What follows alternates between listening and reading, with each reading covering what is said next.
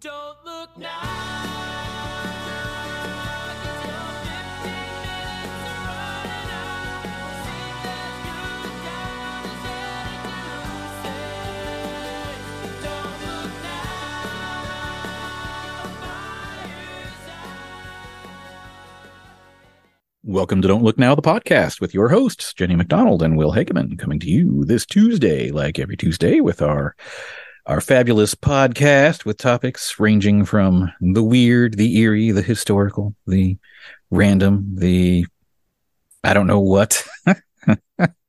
Whatever appeals to the fever brain of Jenny McDonald, we are going to be talking about, and I'm going to be trying to figure out what that topic is, because, as always, I am clueless and have no idea what we're about to talk about. So, clue me in, Jenny. So, give me some hints here. What are we talking about today?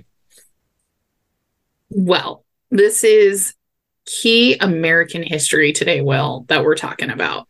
All right. And it has to do with, man, how am I going to do this? This one's hard. A lot of liberty and independence and Whitechapel and Whitechapel, huh? yeah, featured in National Treasure. I think it was in the second National Treasure, not the first one, though. Huh. Maybe the first one. I can't remember. I mean, Whitechapel screams Jack the Ripper, but Jack the Ripper doesn't scream American history. So I'm trying to figure out how they link up here. I know they don't, but that was a very... Actually, what year was Jack the Ripper? I mean, age-wise, maybe. It was, yeah, I mean, he was 1870s, 80s, somewhere in there, 1880s. Okay, so I'm looking 1700s, so it's pre-Jack the Ripper. All right. The Liberty Bell. Liberty Bell, first frickin' try. That's the one thing I do know about Whitechapel is it's where all the bell foundries are. So I don't know why we play these games, Will. I should just send you a text on what the topic is. Like, because this is more fun. I get to feel smart if I actually pull it off. So, you know. You did great on your first try. Sometimes I don't, but I feel smart now. So, you know. Let me just throw random words at you and see what you can come up with. Oh, you picked the exact thing in my head. Is That's great. Because we like weird, similar things. So it's very true. It's very true.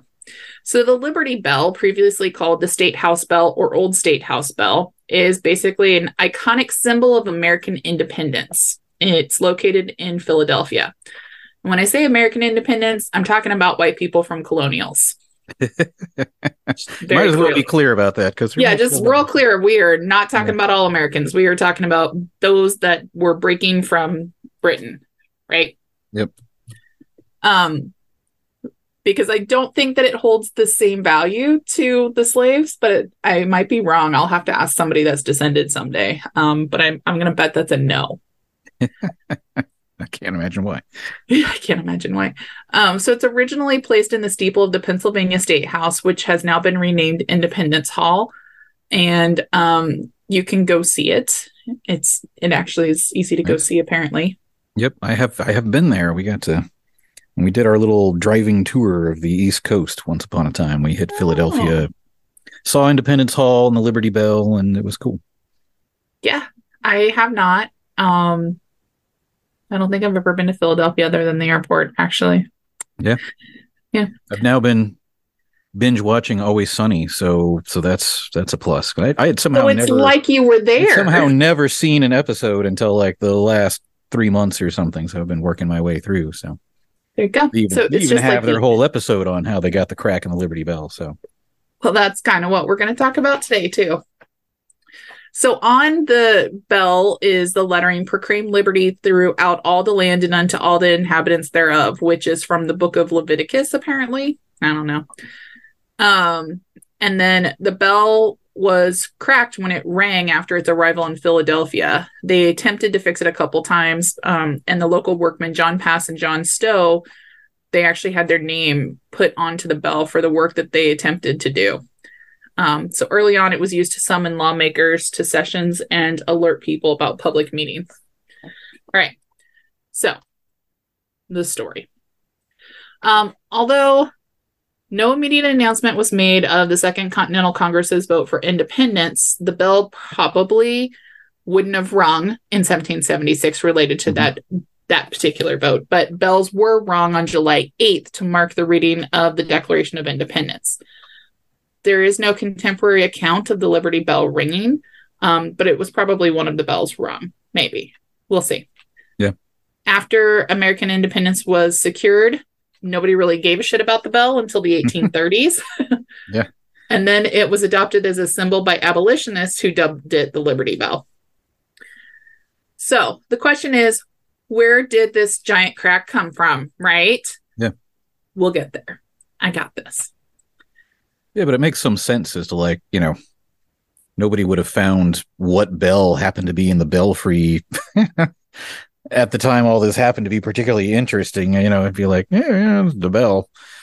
But I think it's only interesting because of the crack, if I'm super honest. Yeah. I mean, it's, you know, but yeah, it's just kind of an interesting thing that somehow it became this deal. So, well, and bells are like super important to this era of time because there wasn't like alarms otherwise to let people know what was going on. So think of like Paul Revere's ride, which I was in Boston and I could have gone to the place where Paul Revere did his ride. It was only a couple miles and I was too lazy to walk there in the heat. Yes. It's a little oppressive. It was also getting late at that point. Yeah. But, yep.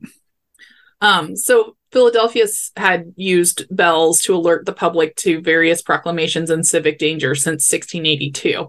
So it wasn't uncommon for them to ring bells. And the original bell would have rung behind the State House. So it would have been outside, not inside. Okay. That original bell was brought to the city by the founder, William Penn. And then in 1751, a bell tower was built in the Pennsylvania State House, and they wanted a bell of better quality that could be heard at greater distance with how big the city was getting, right? Yeah. So Isaac Norris, who's the Speaker of the Pennsylvania Provincial Assembly, gives orders to the colony's London agent, Robert Charles, to obtain a good bell of about 2,000 pounds of weight. Now, literally, we ring this bell to declare our independence, but don't worry, we contacted our buddies back in England to build it for us. Yeah, you can tell that there probably wasn't a whole lot of like major industrial stuff going on in the colonies when you got to go back to the UK to get your foundry to like make a bell for you. Right. And you want like good quality, right? So So Robert Charles orders the bell from Thomas Lester of London, which is the bell founding firm of Lester and Pack, which is the Whitechapel Bell Foundry. And they bought it for what was about 150 pounds at the time, which in 2021 was worth about 50,000 pounds or $50,000. Okay. Sorry, I'm converting in my head very quickly and I'm very bad at it. It's probably closer to 45. And that included freight to Philadelphia and insurance, which I feel like is a pretty good deal for a 2,000 pound item. Yeah. Personally. It's a whole hell of a lot of copper. So, right. So it arrives in Philadelphia in August of 1752. Norris wrote to Charles that the bell was in good order, but they hadn't tested it out yet, which how could you resist not testing out a giant bell? Yeah. Like that's rough. But it gets there and they didn't test it out because they're still building a clock for the State House Tower. So the bell was mounted on a stand just to test it out. And at first, the first strike of the bell with the clacker cracks it. I think that there was something lost in transportation. I don't know. But they basically like kind of laugh about it a little bit. So they use this in stories. So President Benjamin Harrison talks about when the bell went through Indianapolis. He said the old bell was made in England, but it had to be recast in America before it was able to be used because it wanted to proclaim itself as part of self-government. So they tried to return it by ship, but they were not able to take it back onto the boat to take it back to England. So they just had it. And that's when they contacted Pass and Stowe and had them recast the bell. Unfortunately, they were a little bit inexperienced at bell casting. So they had to go to another neighboring foundry in New Jersey and learn about bell casting. Stowe, on the other hand, had been out of his apprenticeship for about 4 years. So what they did was they broke the bell into small pieces, melted it down, and then just cast it into a whole new bell using the same metal, right? Mhm. Unfortunately, as they're doing this, though, they determined that the metal was a little bit too brittle. And so they augmented it and added copper so that it was a little bit less brittle and could hold up over time. So now we've increased the weight. And the bell is ready in March of 1753. And they added the lettering at that point so that you could see it, and everything, all the words were a lot clearer on the new bell than they were on the old one. Okay. So city officials schedule a public celebration. They have food, they have drink, and they are going to test this bell. So here you go. When the bell is struck, it didn't break. Yay. Thank goodness. But it sounded terrible. Like real bad. Real bad. So what does a bad sounding bell sound like? They said it sounded like two coal scuttles being banged together. I don't know what a coal scuttle is, but it doesn't sound good. Yeah, that doesn't sound like a positive thing. So No. And so, of course, the crowd that's there having this big celebration starts laughing at them, essentially. yeah. And like mocks them for it. So they take the bell away again and recast it. So now they've had a little bit of practice and they redo it. And in June of 1753, they tested it a few times and they were like, okay, this is it. So they showed it to Norris and he's like, I don't personally like it, but it's fine. So the bell still sounded terrible. Yeah. And it's hung in the steeple of the State House that same month. So it's unclear what the hell happened with the bell, right? Yeah. Whitechapel Foundry was like the bell was damaged in transit or potentially broken by an inexperienced bell ringer who sent the clapper flying against the rim rather than the body of the bell. Okay. I would just love to know how you get to be a bad bell ringer. Like, Yeah. I didn't think it was something that was common, but apparently that we were scapegoating people even in the 1700s. And also, like, wouldn't the clapper be mounted inside the bell already and have the right length? I mean, That was what I thought, because I would assume it was like a belt, like the same metal is holding the clapper, but potentially not, I guess. yeah, that's weird. Right. It makes me think of like movies in Britain where they're pulling on the ropes, though, Mhm. and doing the bells. And maybe those are on a different pulley system in the way that I don't know. I don't know the Yeah. answer to this. All I know is they scapegoated the guy that clapped the bell the Yeah. first time. Yep. Rang it wrong, man. It's all your fault. So in 1975, a museum conducted an analysis of the metal in the bell, and they determined that there was a series of errors made during construction, reconstruction, and second reconstruction, which all result in a very brittle bell that barely missed being broken up for scrap. It is just ready to fall apart at this point. So they've just installed a shit bell in the belfry of the new State House. All right. Right. So they found that part of the problem is that they used a crap ton of tin, Mhm. and Whitechapel bells didn't usually use tin.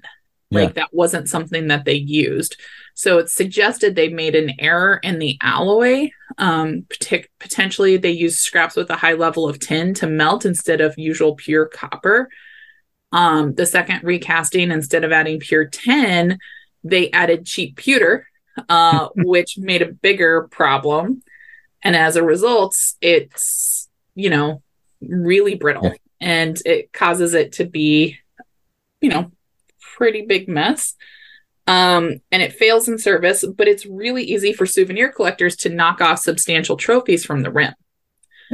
So, like, remember how everybody liked to cut pieces of dead people? Yeah, Same yeah. thing with this. They would just chip away at it to get what they wanted. Right. Psychos. Yeah, but this sounds like basically the Whitechapel Bell Company decided to rip off the Rubes over in the U.S. and those Yep. colonists, I mean, even if they figure out we did something not great, they're never going to get it back to us. So, Right? Like, and just use the that's shitty part of- scraps and throw it in there. It should be good enough. will refuse to take it back on the boat. Like, come on. They were very generous in their assertion that they used bad metal Okay. and that it was probably an accident. Yeah. Very generous. Yep.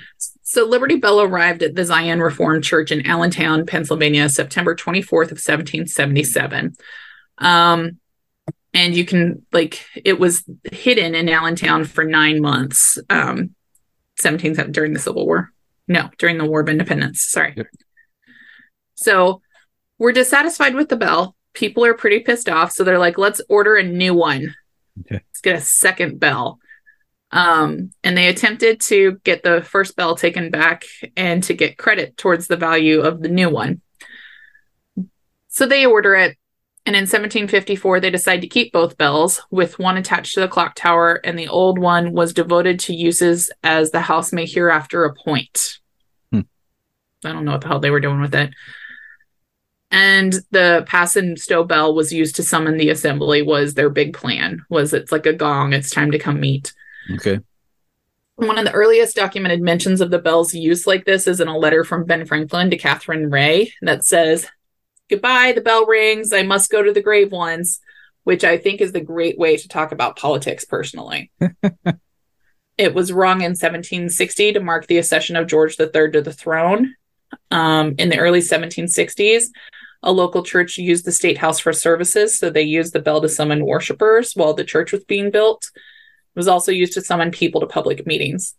But then in 1772, a group of citizens were like, here's the thing. This bell sounds so terrible. Can you please stop ringing it? It rings all the fucking time.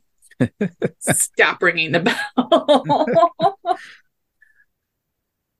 So like I said, the bell did not ring on July 4th of 1776.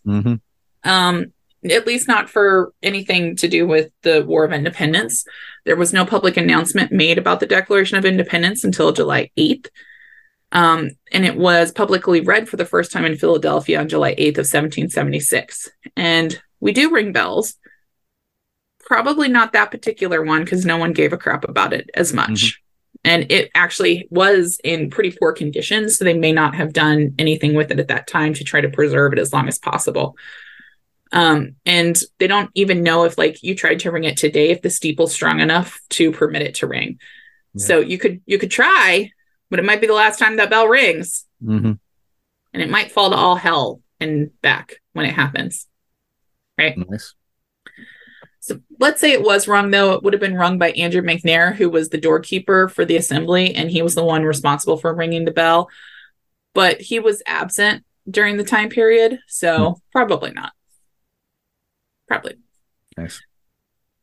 So after Washington's defeat at the Battle of Brandywine, September 11th of 1777, the revolutionary capital of Philadelphia was pretty defenseless, and the city prepared to be taken by the British. And so they were afraid that the bell would be recast into munitions, and that all the other bells would be as well. So they took the bell down from the tower and sent it on a heavily guarded wagon train to Bethlehem and then to Zion, because everything's named after religious places. But Zion is present-day Allentown, Pennsylvania. So nice. It was hidden under the church floorboards during the British occupation of Philadelphia. And it remained there for like 9 months until they got the British to retreat from Philadelphia. As soon as they get it back, the steeple's in pretty poor condition at the State House, so they have to tear it down and restore it. So the bell was placed in storage until 1785, when they finally put it back up. So nobody heard that bell for a while, which is good because the locals weren't overly fond of it. So they placed it on an upper floor of the State House, and it was rung in the early years of independence on the 4th of July and on Washington's birthday and Election Day. 3 times a year you could ring it because it sounds so bad. It was also hung up so you could call students to class at the University of Pennsylvania. Until 1799, when the state capital was moved to Lancaster, it again rang to summon legislatures into session. When they had no further use for the State House in Pennsylvania, they proposed to tear it down and sell the land for building lots. The city of Pennsylvania purchased the land, the building, and the bell for $70,000, which would have been about $1 million in today money. Okay. Right. Probably in today money, it's worth more like $10 million because real estate be going crazy. But I don't know. In 1828, they sell the second bell to St. Augustine's Roman Catholic Church, which was burned down by the anti-Catholics in 1844. and that bell was recast, and the new bell is at Villanova. But that original bell, I don't know. So we know that the original bell came cracked, was melted down because it made bad noise, and then was melted down again, and now we have a final bell that came up. But this bell is also cracked. What the hell goes on? Yeah. Right? So we know the damage occurred. It's a tiny window between 1817 and 1846. Somewhere. Just don't know for sure during this time period. The bell's mentioned a bunch of times in newspaper articles, but no one talks about a crack in it until 1846. In 1837, it's depicted in an anti-slavery publication, Uncracked. So it potentially even as far as 1837 was uncracked. But in February of 1846, the Public Ledger reported the bell had been rung on February 23rd of 1846 in celebration of Washington's birthday, as we do. And it was reported the bell had long been cracked, but had been put in order by having the sides of the cracked filled.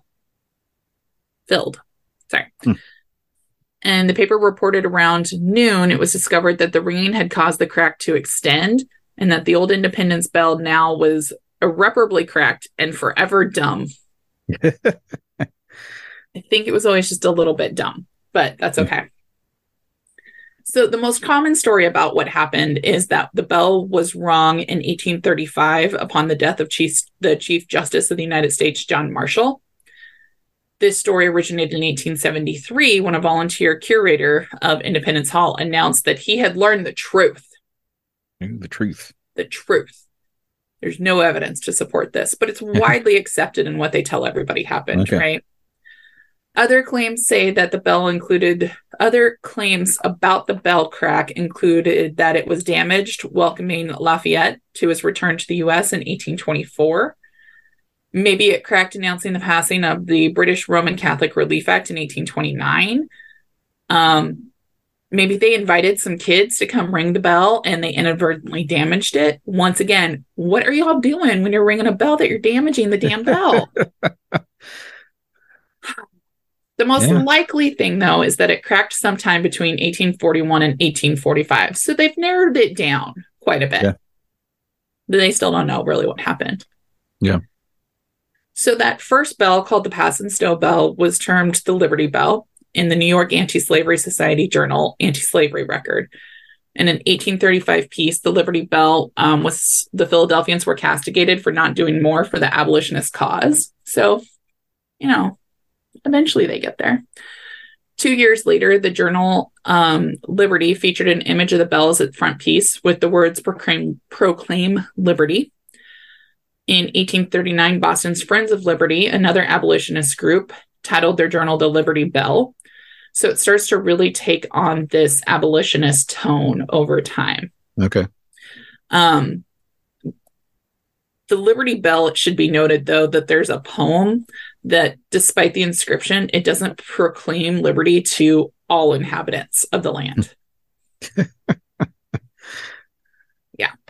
So as much as everyone was using it as that was not the intent, is basically what it is. Yeah. But that is also what they're getting at with their whole using it, is that it should. So, Right. Exactly. But the modern image of the bell is this reclamation from the Proclamation of American Independence came from the writer George Lepard. So he wrote a story called The 4th of July, 1776 that appeared in the Sunday Courier. And it's basically a short story about an aged bellman sitting morosely by the bell, fearing that Congress would not have the guts to declare independence. And at a dramatic moment, a boy arrives and the bell, he says, ring the bell. I do love these beautiful reimaginings of stories, but probably not the true story, but it was widely printed. And, the public, after very few years, 1776 to 1847, you can tell a whole new story and change the whole perception of something. Yep. You can do all this revisionist history at that point, right? Yeah. So the story is reprinted into school primers, into textbooks, and that's what kids are taught happened. So you've got this renewed interest in the bell by 1848 due to this short story. So they move it into the assembly room known as Declaration Chamber on the first floor. This is where the Declaration of the United States Constitution was debated and signed. They constructed an ornate pedestal for the bell, and it was displayed there forever. Mhm.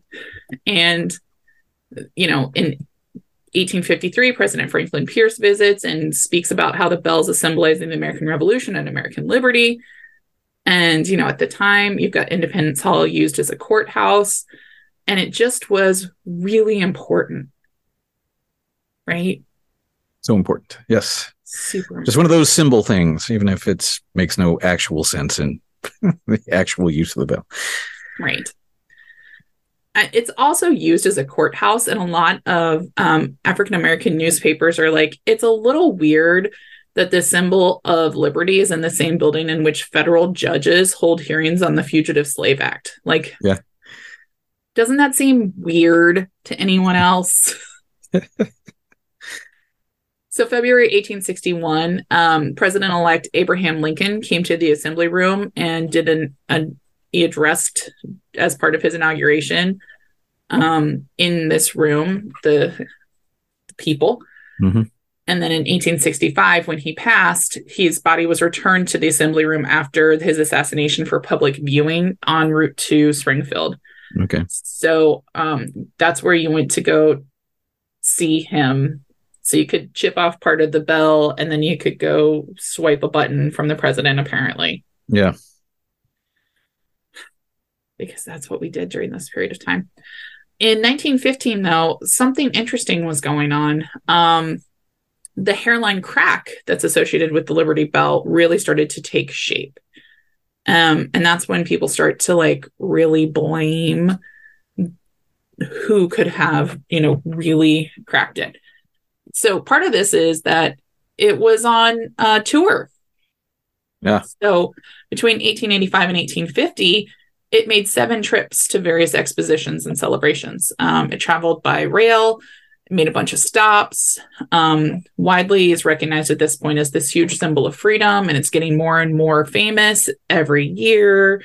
It went to New Orleans for the World Cotton Centennial Exposition. It went to Biloxi, Mississippi, where Jefferson Davis, the president of the Confederate States of America, came to visit it, and he delivered a speech paying homage to it and urged national unity. It went to the Chicago Columbian Exposition or the World's Fair. All sorts of fun things that it went to do. And then they hung it back up. And that was 1898. So they hung it up from its yoke in the tower, and it lived there until 1975. And they actually had a guard so that they couldn't chip away at it and steal bits and pieces. Nice. So we know that it had this crack. It had made all these trips. The crack had gotten worse. Souvenir hunters that were opportunistic had been chipping away at it and had deprived it of over 1% of its overall weight.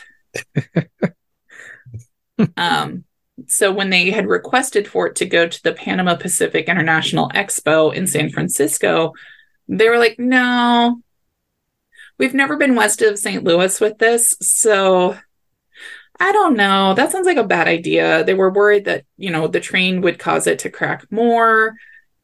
So they installed this metal support structure inside the bell to try to hold it together. Mm-hmm.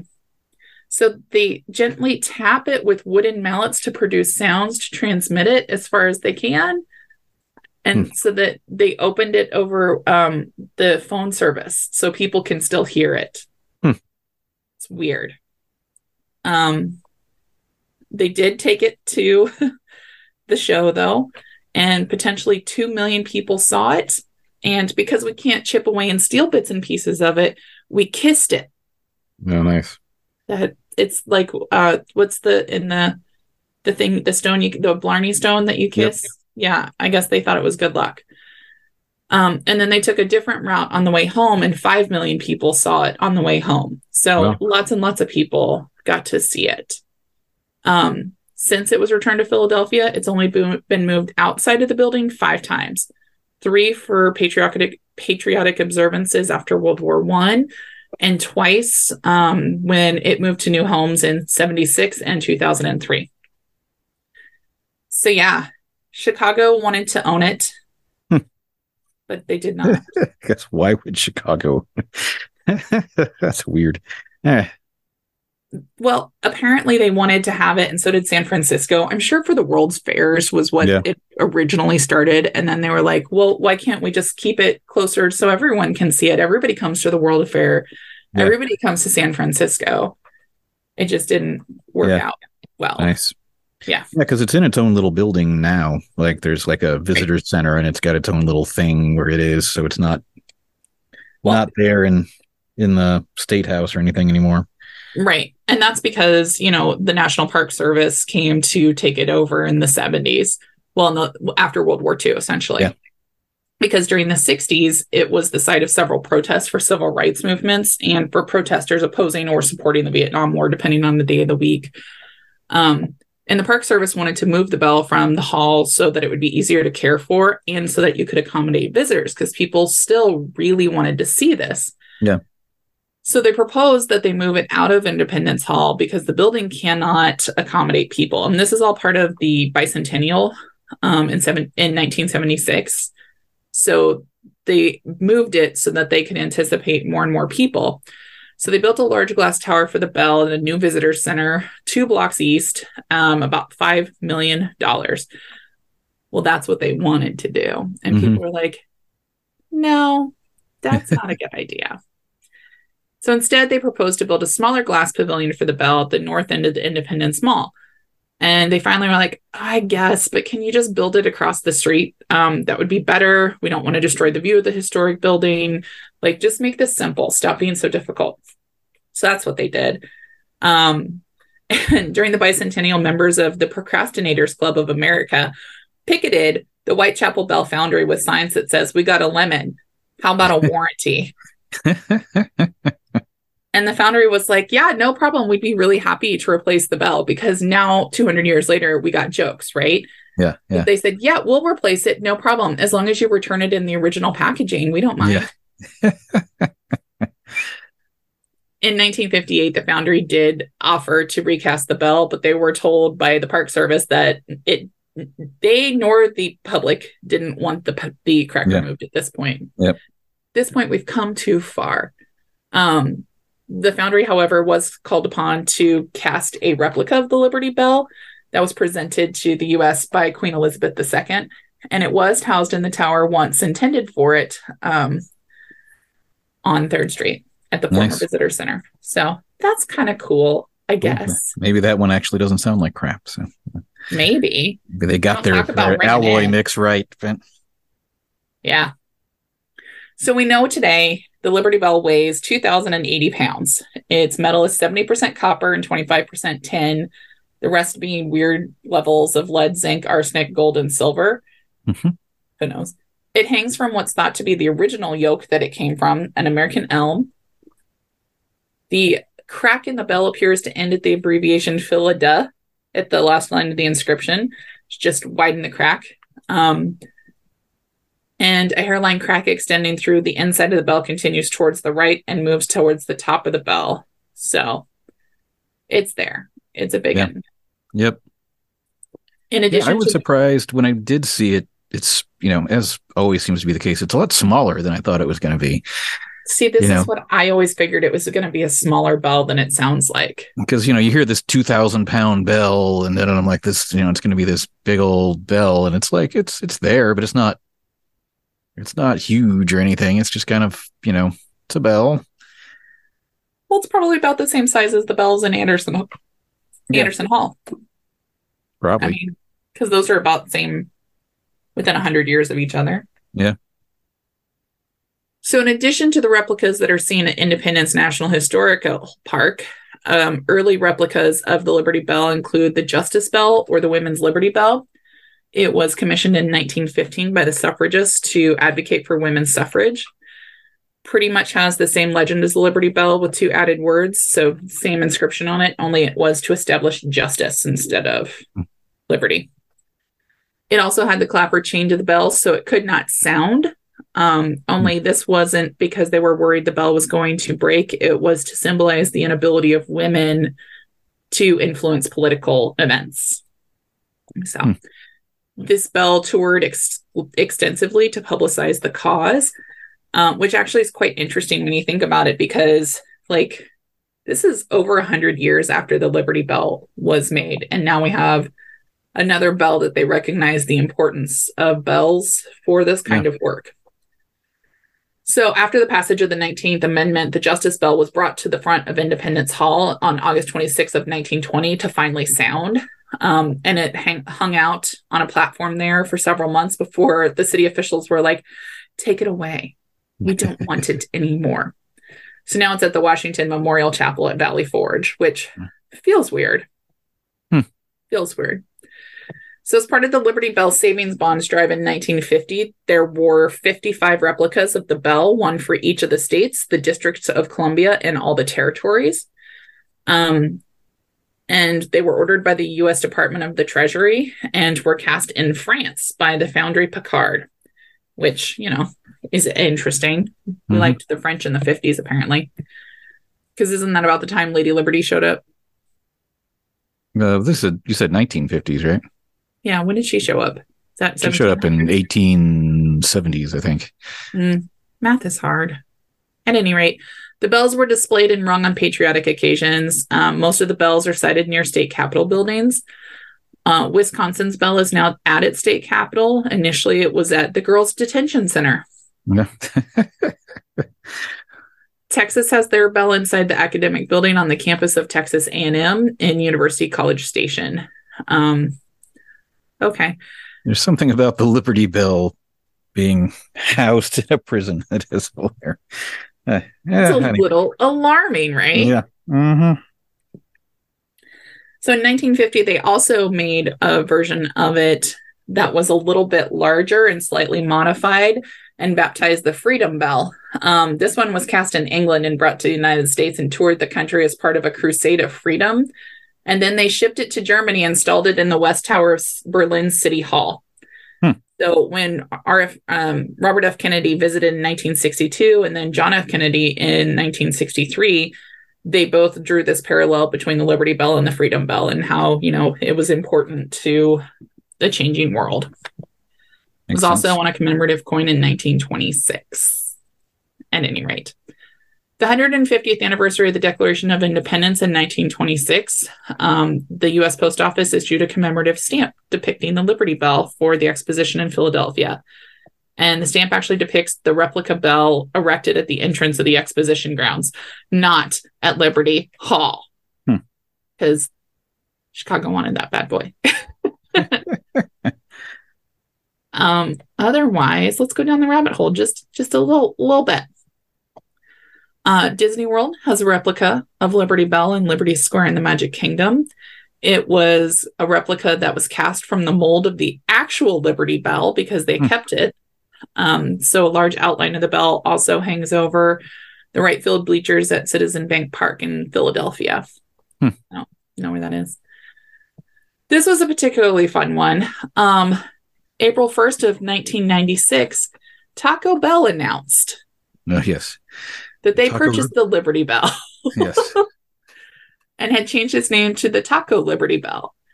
And so the Bell ads related would spend a half a year at Taco Bell headquarters in Irvine, California. And they apparently got so many pissed off phone calls at the Independence National Historical Park that they were like, we did not sell the Liberty Bell. It is not hanging out at Taco Bell. It is just an April Fool's joke. But this was a clever marketing scheme because they sold like $500,000 in 1 week of tacos at Taco Bell, which I think is just ridiculous. Taco Bell has some good marketing schemes. They've hired good people in the past. Yeah. We'll never forget the Taco Bell Chihuahua. So. I know. I love the Taco Bell Chihuahua. He was so cute. We used to have our little stuffed animal of it that you'd squeeze and it would do its little, Yo quiero Taco Bell. Exactly. I definitely didn't have one of those, Will. So here's a fun fact about Independence Hall. It once hosted the Supreme Court, the State House, and the Congress. So we had the executive, judiciary, and legislature under one roof at one Nice. point. Hmm. And they had the authority to create a federal district to serve as the national capital. And they declared Philadelphia to be the temporary capital for like 10 years. Mm-hmm. After that, obviously, things changed. But, yeah. That's cool. Yeah. So that is the story of the Liberty Bell. Nice. Yeah, it's just one of those things that, like, you know, growing up or whatever, it seems like everybody had heard of the Liberty Bell, but, like, you know, it seems so weird that it, of all things, became super famous. Like, you know, it's a weird coincidence sort of thing of people making up stories and doing whatever to where this thing became famous when it had absolutely nothing to do with anything going on at the time. But I think that's the part that's so funny, is it just has nothing to do with anything, really. It Yeah. just kind of existed parallel to history. yeah, it's just like if you took some random other decoration of like the Philadelphia Hall and we're just like, it's the Liberty doorknob. Exactly. Let's display the doorknob that was there when whatever. And it got, you know, at least that would be cool because it probably got touched by everybody in the State House on that day when the bell No. didn't do shit. So it's interesting. No, I think a lot of people associate it with the like let freedom ring thought, but Oh, yeah. honestly, I had no idea. I didn't ever think of the Liberty Bell as being important until I saw the movie National Treasure, and even then Yeah. I didn't understand why it was important. Yeah. It was important to the movie National Treasure. Yeah, But I and the don't fact really- that it's mostly famous for the crack now and not anything else. Like it's Yes. this cracked bell. And you're like, okay. And So- it's not even like they're using that as a symbol of like resilience or something. yeah, It's so our just- big it's our big cracked. symbol is this bell of liberty that's just always been shittily made and broken. Like, I guess that's actually remarkably symbolic, but you know, But no, it's not. It's just a weird thing that I don't get. I don't get Yeah. it. Yeah. that's cool. It's good to know. So yeah, no, thanks for the topic. And thank you everybody for listening to us this week. As always, you know, rate, review, subscribe, tell your friends about our podcast, and we'll catch you all in a week. Bye-bye, folks. Bye. Don't look now.